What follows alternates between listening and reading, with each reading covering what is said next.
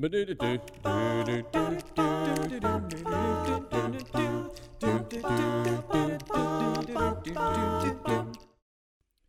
there, welcome back to the podcast. This is Jonathan Edwards of PureAndSimpleBible.com. Very grateful for another opportunity to have a Bible conversation, and I hope you're excited to listen to it. It's going to be a good one.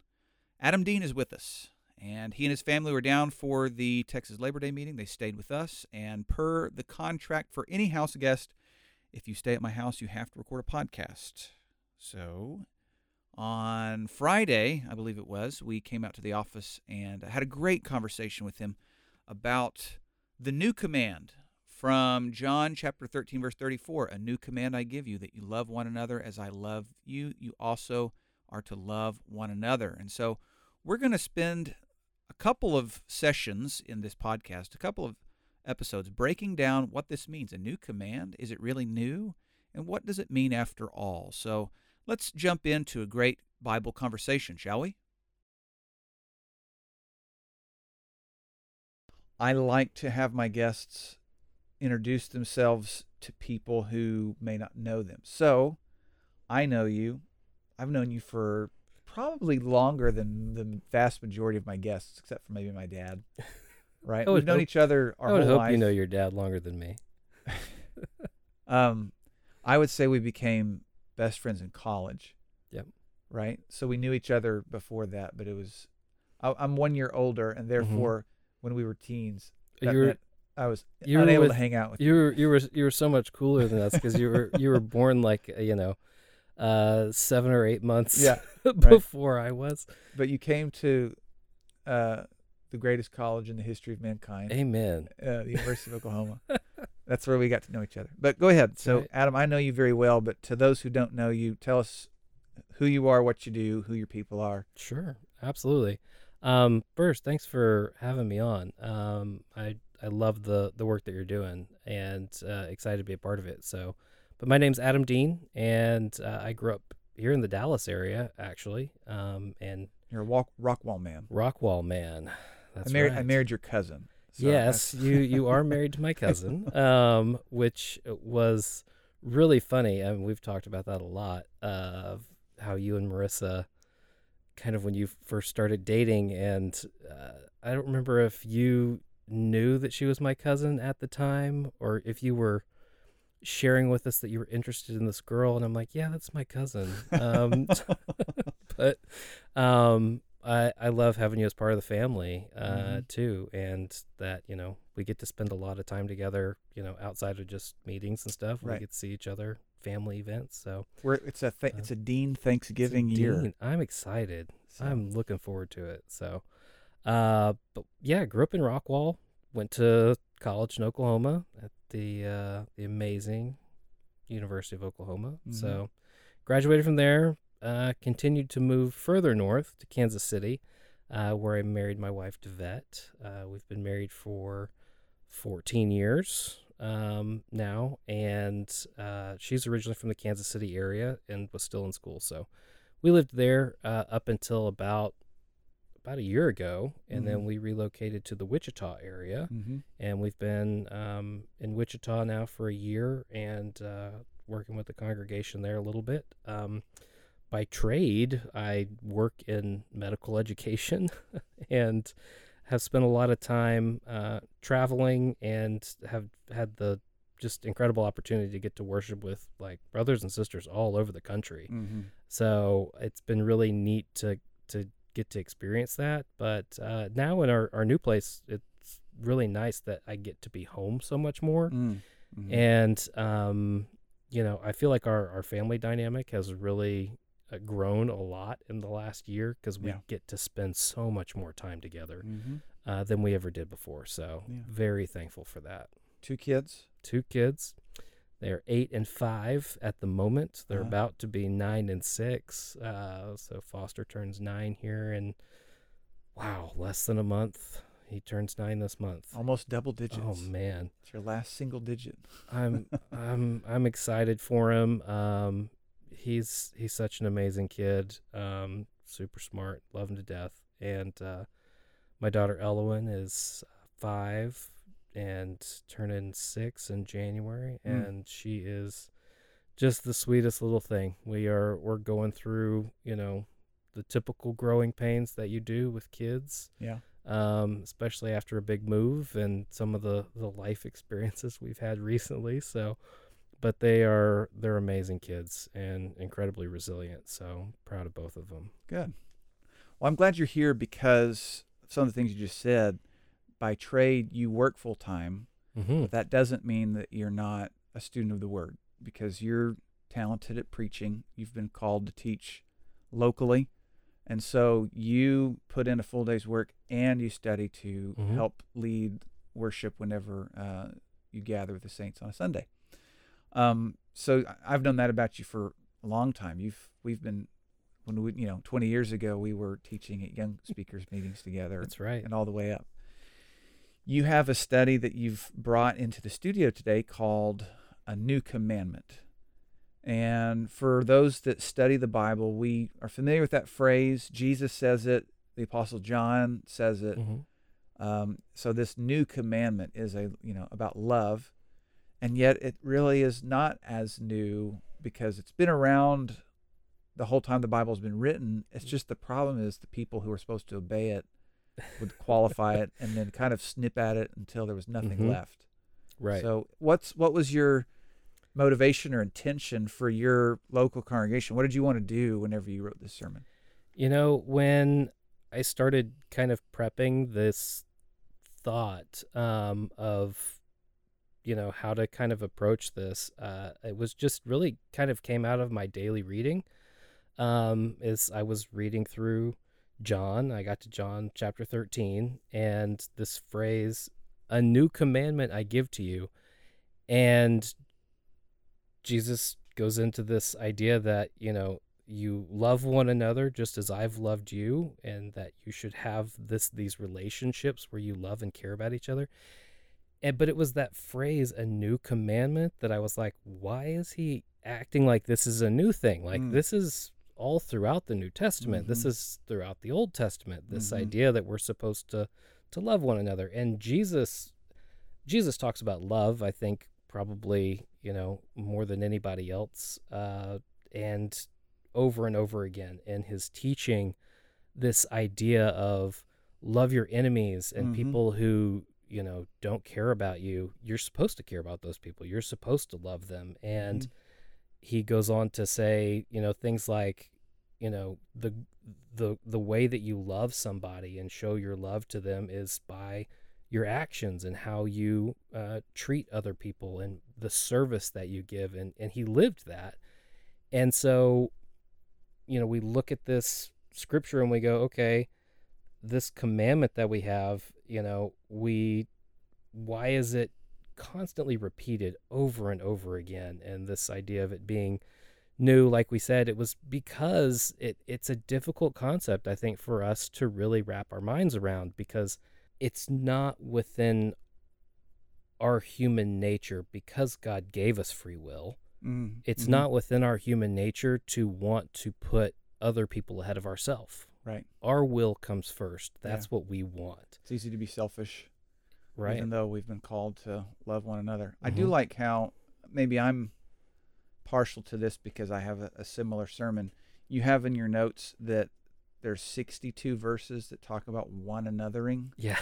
And I like that. Mine's called the one another factor, but it's the same conclusion as what a healthy study it is when you do a word search on one another in the New Testament. I found 4 categories that I felt they could generally fall under. It was love one another, help one another, teach one another, and the 4th one's like the kind of in the narrative, and they said one to another, "What are you doing here?" It's like it's not really about some sort of command to obey. But I like that. You're drawing the fact that over and over again, our faith is supposed to be relational. We're interacting with people, and it's not all about you. Right.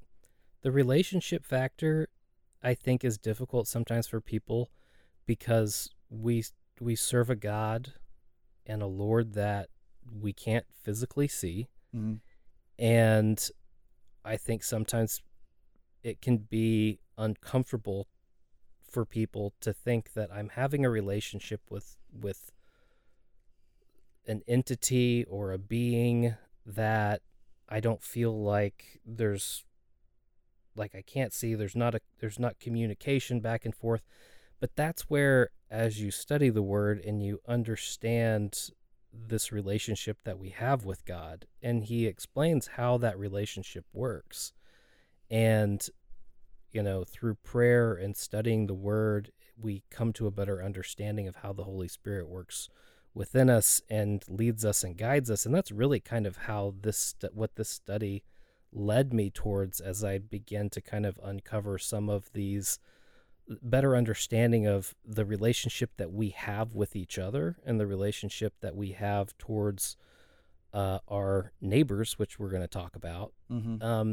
That helps us understand our relationship with God.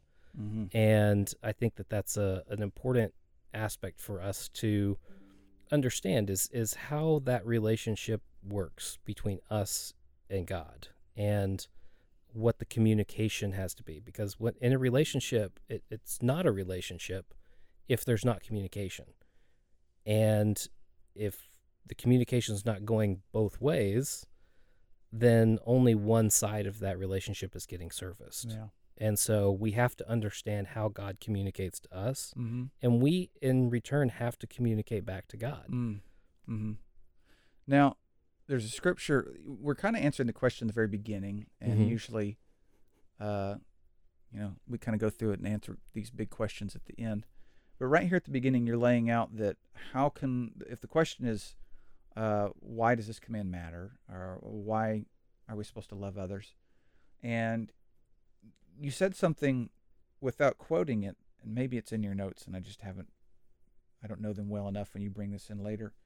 But in 1 John chapter 4, verse 20, it says this rhetorical thought of how can you love God if you don't love your brother whom you see? So if you claim to love God whom you cannot see, and then you despise your brother who you can see, can you really claim that you love a God who you can't? And so you then take us into this, based on this question of why are we supposed to be doing this? And that's the answer of, well, we love our brethren because ultimately that's how we learn to love God.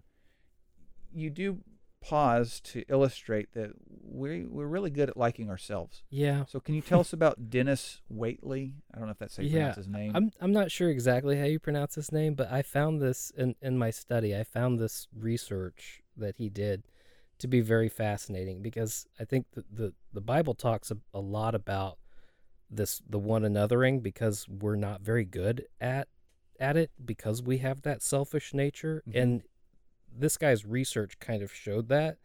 So there's apparently, according to this gentleman, he's a motivational speaker, author, and so he's calculated there's 450,000 words in the English language that get used conversationally, but about 80% of our conversation is only 400 of those words. So the bulk of what we say is it's like kind of like a word cloud. There's some words, the bigger the words are, the more they get used. So there's 400 like big words. But of those 400 words, the biggest words, the 4 words that are used most commonly above any other are I, me, my, and mine. That's tragically accurate, especially with babies' first words too. It might be mama and daddy, but pretty quick they're saying mine, me, mine. You make a point as well that you've observed this in your Zoom calls, that it's about me, mine, I. It is, as we've moved from like in-person meetings to being on Zoom a lot more, and I'm excited we get to do this face to face. But as we have these Zoom meetings, I've noticed for myself, like I really struggle, because on Zoom it gives you a little mini like picture-in-picture pop-up of yourself. Right. And I will spend an entire meeting concerned about how I look. Like, do I look professional in this business meeting? Is everyone taking me seriously? Does my hair look right? And I'll spend an entire meeting concerned about how I look and completely miss the point of what the meeting was about. And I know this is this is just something about myself that I know. I'm that person that, like, if we're at a dinner table, if there's a mirror in the kitchen, you've got to sit me on the opposite side, because I will sit and look just past you, over your ear, at the mirror behind you. So, because I'm looking at myself. And I think that that's not just a me issue. I think that a lot of people do struggle with that. And well, you put in your notes that hotel managers, building managers install mirrors in lobbies because people complain less when they're waiting for a slow elevator and they get to look at themselves. Yeah, the research shows that, like, if you like show up to a hotel and there's a line of people waiting to check in and you've got to wait behind these people, if there are mirrors like behind the attendant or there are mirrors to the side, they'll turn and they'll look and they'll keep themselves occupied looking at themselves, and that wait time seems shorter, and so there's less complaining, there's less trying to, get to the front of the line and things. And so I think it is within our human nature, and I think I mentioned it here too, just a little test for yourself. Like, if you are in a group photo, like if you're flipping through like some family photos or something, and you flip through and there's a photo that you're in, and like a group photo, who's the first person you look at? Yeah, you're looking for yourself. You find yourself in that crowd of people, and oh, I look terrible. I can't believe it. I wore that outfit. Yeah. Without a care of anybody else really in the photo. They could have their eyes closed or be sneezing, but if you... Yeah, you go take family photos and you get them back and you're like, I'd be like, oh, Devette, look at these great photos that we got. Look how great. It's just like, I look terrible in that photo. I'm like, oh, I didn't even see you. I'm sorry. Right?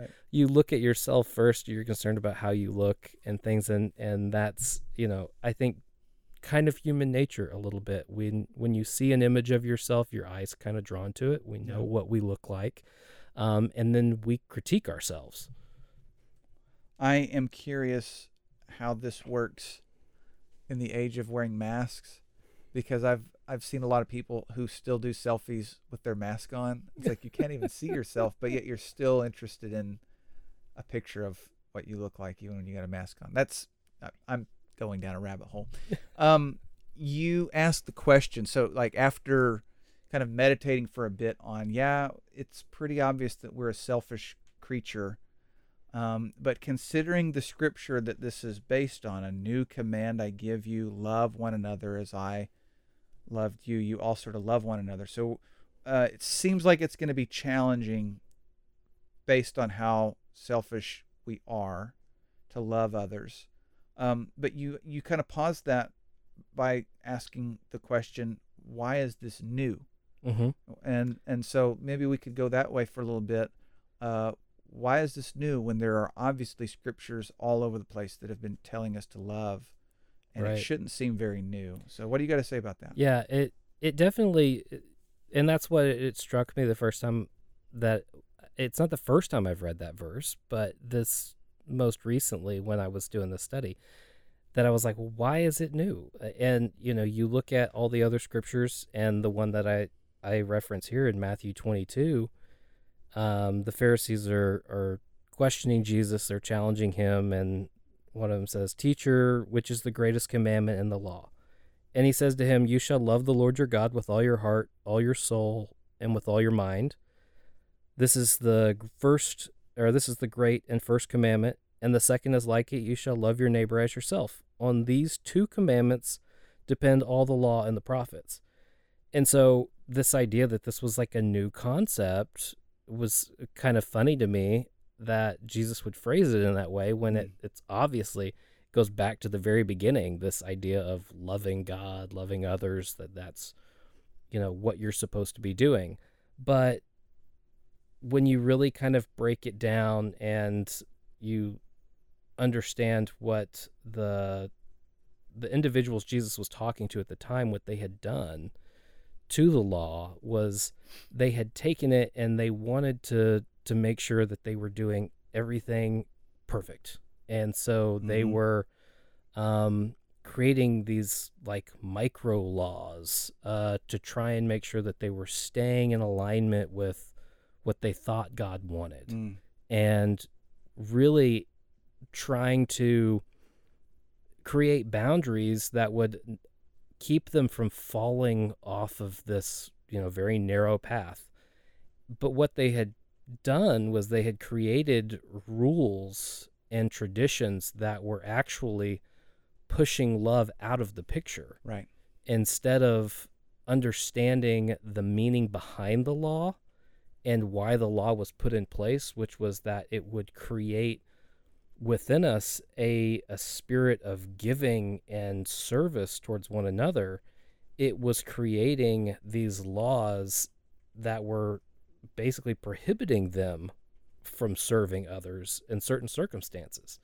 And that was what Jesus was so frustrated with and upset with the Pharisees, was that they had taken what was supposed to be a very simple commandment and really extrapolated it into a bunch of different directions that really took away from the purpose and the meaning. They got a flow chart for how to if how to this, love. then this. Right. And flow charts are probably the least romantic thing you could do. Like, just think about a love between a husband and wife and what we're supposed to have with our wives. And if we really tried to turn that relationship into a flow chart, if she's sad, then buy flowers. If she's happy, she does dishes, then I, whatever, the walk the dog. The spontaneity is lost, and with spontaneity is that romantic spark. Let me read the scripture, Matthew 22, just the highlights of it, and then maybe you could comment on what this means, kind of break it down for our listener, rather. Maybe somebody's driving, or they're not near their Bible. So let me read it, and then help us understand it. Sure. So somebody came to Jesus and they asked this question, "Teacher, what is the greatest commandment in the law?" And he said to them, "You shall love the Lord your God with all your heart, with all your soul, and with all your mind. This is the first and great commandment." This is the great and first commandment. The second is like it. You shall love your neighbor as yourself. On these two commandments depend all the law and the prophets. So you have kind of some breakdowns of how we're going to obey this. I think one of the things that we do sometimes is we look at the first parts of scriptures and we don't look at the end of the scripture. And I think this is one of those that I've done for a long time, is I would read the first part. You shall love the Lord with all your heart, with all your soul, and all your mind. Great. That's number one. Number two, you shall love your neighbor as yourself. Cool. Love your neighbor as yourself. Cool. That's great. That's the bulk of it right there. But then there was this part at the end. On these two commandments depend all the law and the prophets. Yeah. And that was the part that in my studies I was like, okay, all of the law hangs on these two principles. Well, if that's the case, then I need to better understand these two principles. Yeah. So, first one, love God. Jesus says that the first commandment, love God with our whole heart, soul, mind, and strength. You can go into an extensive, exhaustive, deep study on heart, soul, mind, strength, all of that. Essentially, though, without doing that in this study, what Jesus was saying is that we need to love God with everything we have, not just in our mind, not just, oh yes, internally in my mind I love God and believe in God, but that love requires action, that there is something more than just a feeling, but it's something that we express in our actions and our words and even with our possessions and how we use those to show our love for God. And so loving God with your whole self means that we don't hold back anything from God. We don't have areas of our life that we set aside and say, this is mine. This is for me, and God, you're not welcome here.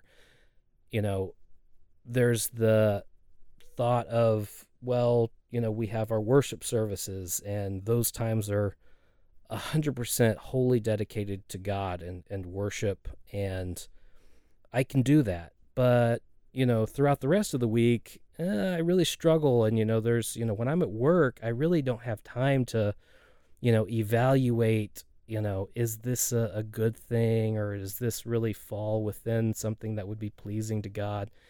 And that's not what the Bible's teaching, and that's not the way that we approach our relationship with God.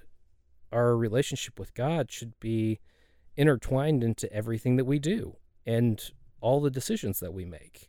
Just as we, and I think that, when you think about things that you love, whether it's, people, your wife, your children,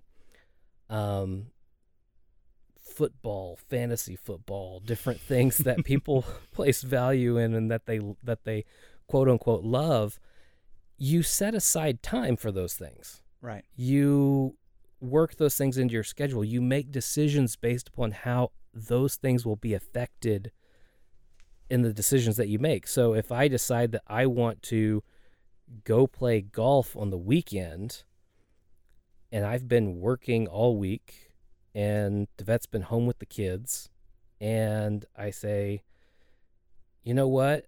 It's Saturday. I've worked all week. I want to go do my thing. Sometimes that's okay. But my relationship with Devette and what's going on helps determine whether or not that's a good decision to make, because I love her and I care about her and I care about her needs as well. And so I want to place those needs up here and evaluate those as I'm making decisions that will obviously affect me, but will also, in the trickle down, affect my wife, my children, our schedule. And, not saying it's wrong to play fantasy football or go golfing on the weekends or do things that are for yourself. But when you love something, you put that into perspective and you make decisions based upon how others are affected. And we need to do the same thing with God. Yeah, you say in your notes, love is a verb and verbs show action. Mm-hmm. And I think that's a great summary of it. I heard one guy say, additionally, love is time. And it really, that's our greatest resource, is time. The older we get, time becomes way more valuable.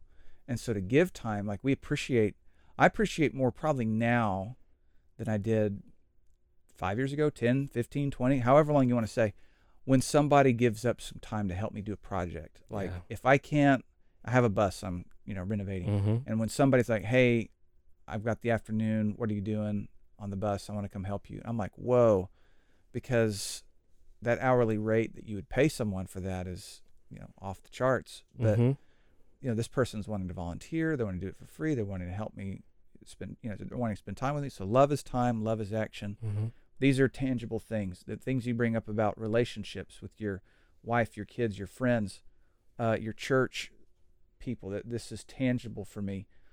So take it to neighbors. Then, obviously I need to do this with God as far as action, time with God. So now loving my neighbor, break that down for us in this scripture in Matthew 22. Sure. How's it becoming more focused on our fellow man? Right. And so, I use that analogy of, loving my wife to kind of explain how we make decisions and how that affects our relationship with God. But Jesus, in this example, he says the second greatest commandment is to love your neighbor.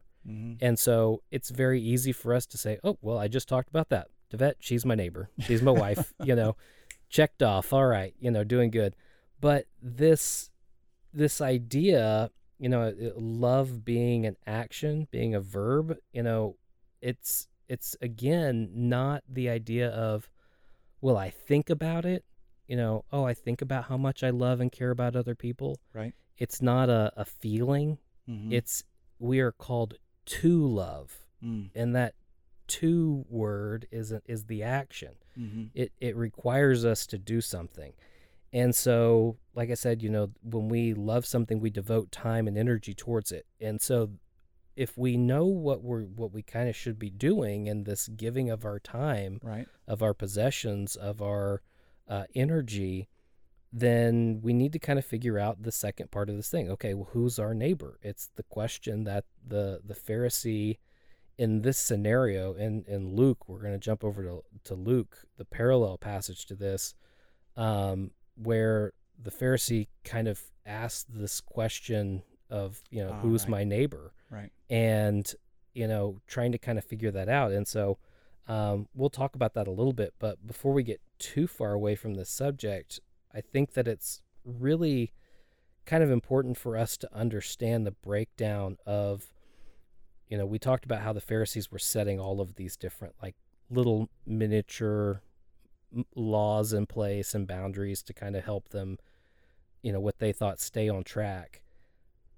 But everything really that we do, everything that's required of us, everything that we can think of that God asks us to do, really boils down to these two things. Right. Everything we are asked to do in our worship, everything we are asked to do in our actions and service, fulfill one of these two principles. Yeah. Either we are doing it for God, or we're doing it for others. And so for the person that feels sometimes overwhelmed by like, oh my goodness, the Bible it's so big and there's all of this stuff to understand and these rules to follow. Jesus really gave a very simple, basic principle here in saying that really it all boils down to these two things. You're either serving God or you're serving other people. And if you're not doing one of those two things, then what are you doing? You're serving yourself. There's a translation that final verse of verse 40, on these two commands hang all the law and the prophets. And I heard somebody say one time, it's like the nail that you put a picture on. And so you can't hang the picture frame until you've sunk the nail into the wall. And so loving God and loving your neighbor, literally the whole Old Testament, the law and the prophets, right, is hung on those two principles. The 10 Commandments, which oftentimes get the honor of being these are the biggest ones, they hang on loving God and loving all your 10 neighbor. of them. Right. So because the 10 Commands are about, the first 4 are loving God, and the second half or the 6 are about loving your neighbor as yourself, all different types of neighbor, from your family to strangers.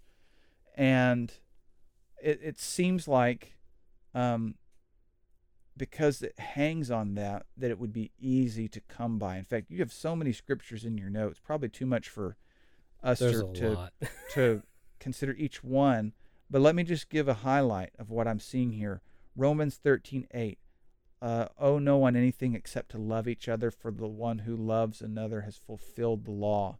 Philippians 2 verse 3. In humility consider others better than yourself.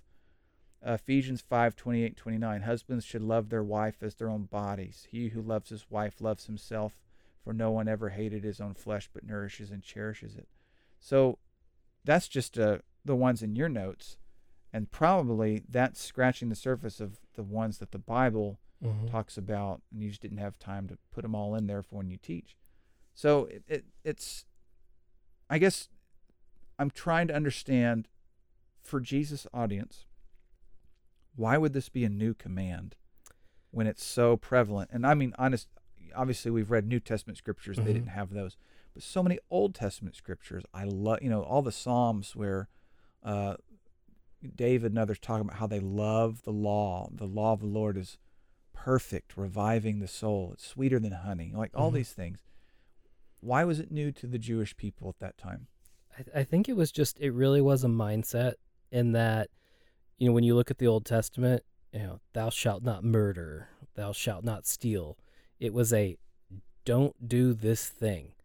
And from that, they took those laws and principles and, don't work on the Sabbath. That one got really taken to an extreme. But at the same time, what was the purpose behind it? It was that if you love your neighbor, you won't kill your neighbor. If you love somebody, you won't steal from them. And so essentially these were kind of, big guidelines to say, like, do no harm, don't hurt other people, be kind towards other people. But really, the goal was to help them understand that they should be loving one another and serving one another. And that was not the way it was being interpreted. It was being interpreted that, okay, well, I love God. I don't have to like you or love you necessarily as long as I am treating you according to the law, then our relationship is okay. Because again, this is all about relationships. It's about how we interact with each other. And when our relationships with each other, if there's conflict in those relationships, there's conflict in our relationship with God too. As brothers and sisters in Christ, if there is conflict between us, if there is sin between us, that barrier that exists between us is also existing between us and God. Because our relationship with God is affected when our relationships with each other are not in the right, not set up in the right way. You know, we love Calvin and Hobbes, and others do as well. Calvin and Hobbes is a comic strip, for those who aren't familiar with it, of a little boy and his pretend tiger, whom he sees as real and everyone else sees as a stuffed tiger. And so I'm sharing this little strip with you all, not because of anything I approve of, but just it's Calvin and Hobbes. I'm going to make an example with it. Calvin is so interested in one of these little strips in getting Christmas presents that he's going around and he's looking up into the sky as he says to Hobbes, "Here's my favorite comic," and he's shouting it. "Here's my favorite comic. Don't touch it with your grubby fingers. Here's a set of tongs so that you can flip the pages. Don't breathe on it because I don't want the ink to be, to be taken off of the page. And whatever you do, don't soil it. And just in case anybody out there's listening to it, yes, I've let you read my comic book." And like the premise of it is he's been really bad. Yeah. And so he's trying to make up for it by being really good to his, and that's how I'm interpreting based off of the observations you've just made about these people. They have taken a good law. We know that the law is good. And yet they have been so interested only in what can it do for me that they've watered down what it was intended for into just a series of rules and regulations of thou shalt not do this, thou shalt not do that. And it's almost like Calvin, instead of actually giving a good gift, he's doing it for such terrible reasons that, Hobbes is really kind of perplexed in the little comic. But I see that in this connection. And so when we get to Luke 10, like you're talking about in Luke, some of these same ideas come up. When somebody's trying to trap Jesus and they say, "What's the greatest command?" and he tells it to them, their natural response is, well, then who's my neighbor? Yeah. Like they're going to qualify themselves out of having to obey that command by, if we could just parse away who neighbors are, then we don't have to really do anything. A lot of times when I read through scripture, and I think we all probably do this a little bit, but we kind of interpret in our mind like maybe like what was happening or the thoughts that people are having as these events are taking place. And in my mind, this Pharisee is like, Jesus is giving this response, and this Pharisee's like, yeah, well, who's my neighbor? Like, there's kind of this like offhanded, like flippant remark. And then Jesus dives into this story, this parable about the Good Samaritan, which most everybody's probably familiar with. But Luke chapter 10, Jesus tells this story, and I won't read it, but just paraphrase it, that there's this man, he's on a journey, he's going from Jerusalem to Jericho, he gets beat up by some bad dudes, and he's on the side of the road. You've been reading The Message, haven't you? Yes. Beat up by some bad dudes. Beat up by some bad dudes. And they take his clothes. He's naked on the side of the road. Mm-hmm. And along comes a priest, and he's like, okay, I'm not touching this guy. He goes like crosses to the other side of the street to go on past. Yeah. And then a Levite comes by, does the same thing. These are religious people. Right. These are people that we would be like in today's culture, like, oh, those are some good Christian people, right. Or preacher, an elder, or a deacon. Exactly. Yeah. These are people that we would hold up and say these are examples of how you should live your life. Mm-hmm. And yet they go to the other side of the road and they pass by. It was inconvenient for them. Exactly. It was not on their schedule for the day. Right. They had righteous things to do. Had righteous things to do. But along comes this other gentleman who all we know about him is he's a Samaritan. Right. If you go back and look at the history between no the good. Jews and the Samaritans, this is one of the guys that people would probably be like, oh, he was one of the guys that beat him up. He was probably beat up by a bunch of Samaritans. Yeah. You know, They had assumed that when he said that the robbers fell upon him. Yeah, people in the crowd, obviously Samaritans. Obviously, Samaritans were the ones that beat him up. And honestly, in the Pharisees that are asking this question when Jesus is telling this story are probably thinking that very thing. Yeah. And then Jesus says, and along comes a Samaritan, and they're going, oh yeah, this guy's gonna kick him. This guy's gonna make it even worse. And Jesus talks about how this Samaritan takes pity on him. He sees him, he stops, he takes his time, he gives his time, his possessions. He puts this man on his own animal. He takes him to an inn, or and if you put this in modern day terms, puts him in his car, takes him to a hotel. Yeah. He gets him first aid. He gets him a place to stay, gets him fed, and then he leaves money with the man who's taking care of him and says, here's some money. I'm going to come back and check on him. Yeah. If you need more, I'll pay it when I get back. Mm-hmm. And then Jesus basically ends this story and says, who do you think is his neighbor? Right. Yeah, he never answers the question. He never answers the question. Lord, who's my neighbor? He never answers. He kind of asks his own question. It's funny that the Pharisee says, the one who showed him mercy. Yeah. The Pharisee can't even say Samaritan, right? It's like, the one who showed him mercy, the one who showed him love, the one who took his own time to go and do all these things was the one that was his neighbor. And we talk about relationships again. What was the Samaritan's relationship to the guy on the side of the road? He's unrelated, doesn't know him, but he's near him. He's near him. There's not a relationship there until the physical proximity comes into place. Mm-hmm. He saw a person who was in need, a person that was maybe even on the side of the road. It doesn't indicate this in the parable, but maybe he was crying out for help. Yeah. Maybe he was, reaching out, hoping somebody would come along and help him. And the Samaritan does. But there's not a relationship prior to this. This isn't like his cousin that he finds on the side of the road or some old friend. There's no relationship between these two men, and yet this one individual gives his time, his energy, and his possessions to help this person who he has no relationship with. But now he does. Yeah. Now he has a relationship with this guy. Yeah. And I think that's what's the point of this story was that Jesus was telling us you don't know who your neighbor is going to be. Right. It's the next person. Right. That you come into contact with. So he's really asking, the teacher of the law is really asking a question so that he can justify limiting who he interacts with, which is typical of that generation and that culture. Right. It's pretty typical of ours too, though. We're going to limit who we interact with, and there's a whole lot of reasons.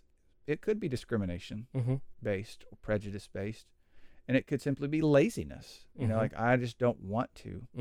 And we don't know why the priest or the Levite went along the other side of the road. It could have been prejudice, discrimination. It could have been laziness. Great number of reasons. Could have been fear. Right. Could have been busyness. I've got other things to do. So I like your quote where you say, you're still kind of answering the question, why was it a new command when Jesus said, a new command I give you to love one another?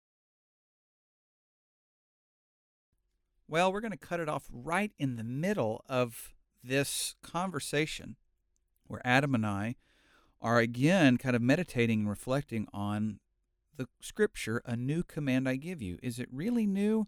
Hopefully across this episode we've seen that there is some antiquity to the command, but then there is some newness as well. And we'll continue to explore it next week. You got to come back, though, if you want the exciting second part in this mini-series called A New Command I Give You. So Please join us next week. And until then, don't forget, you can always go to the website, www.pureandsimplebible.com, to check out all of the free downloadable resources that are there, as well as the podcast and the YouTube videos and everything else that's associated with the channel.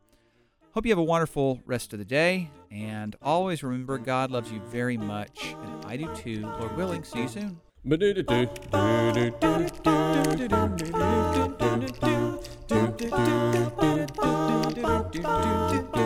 Well, I'm here to tell you a story that is true, about a judge by the name of Gideon. He was a man like me and you. Well, Israel was in some trouble.